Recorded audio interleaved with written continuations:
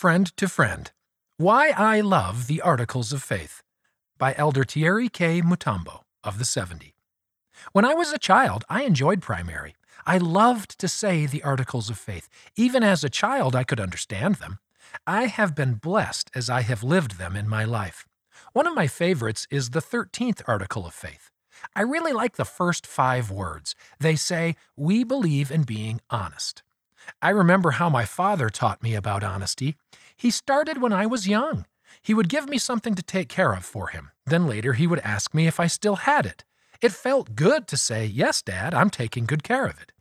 In this way, my father taught me to be honest and do what I said I would. The 13th Article of Faith teaches us to be true followers of Jesus Christ. I wish that every boy and girl would study it and live by what it says. Please share the Articles of Faith with your family and friends. Tell them how the Articles of Faith help you in your life. I know that when you do, you will have more light in your life. You will also be a light for others. End of the article, Why I Love the Articles of Faith. Read by Scott Christopher.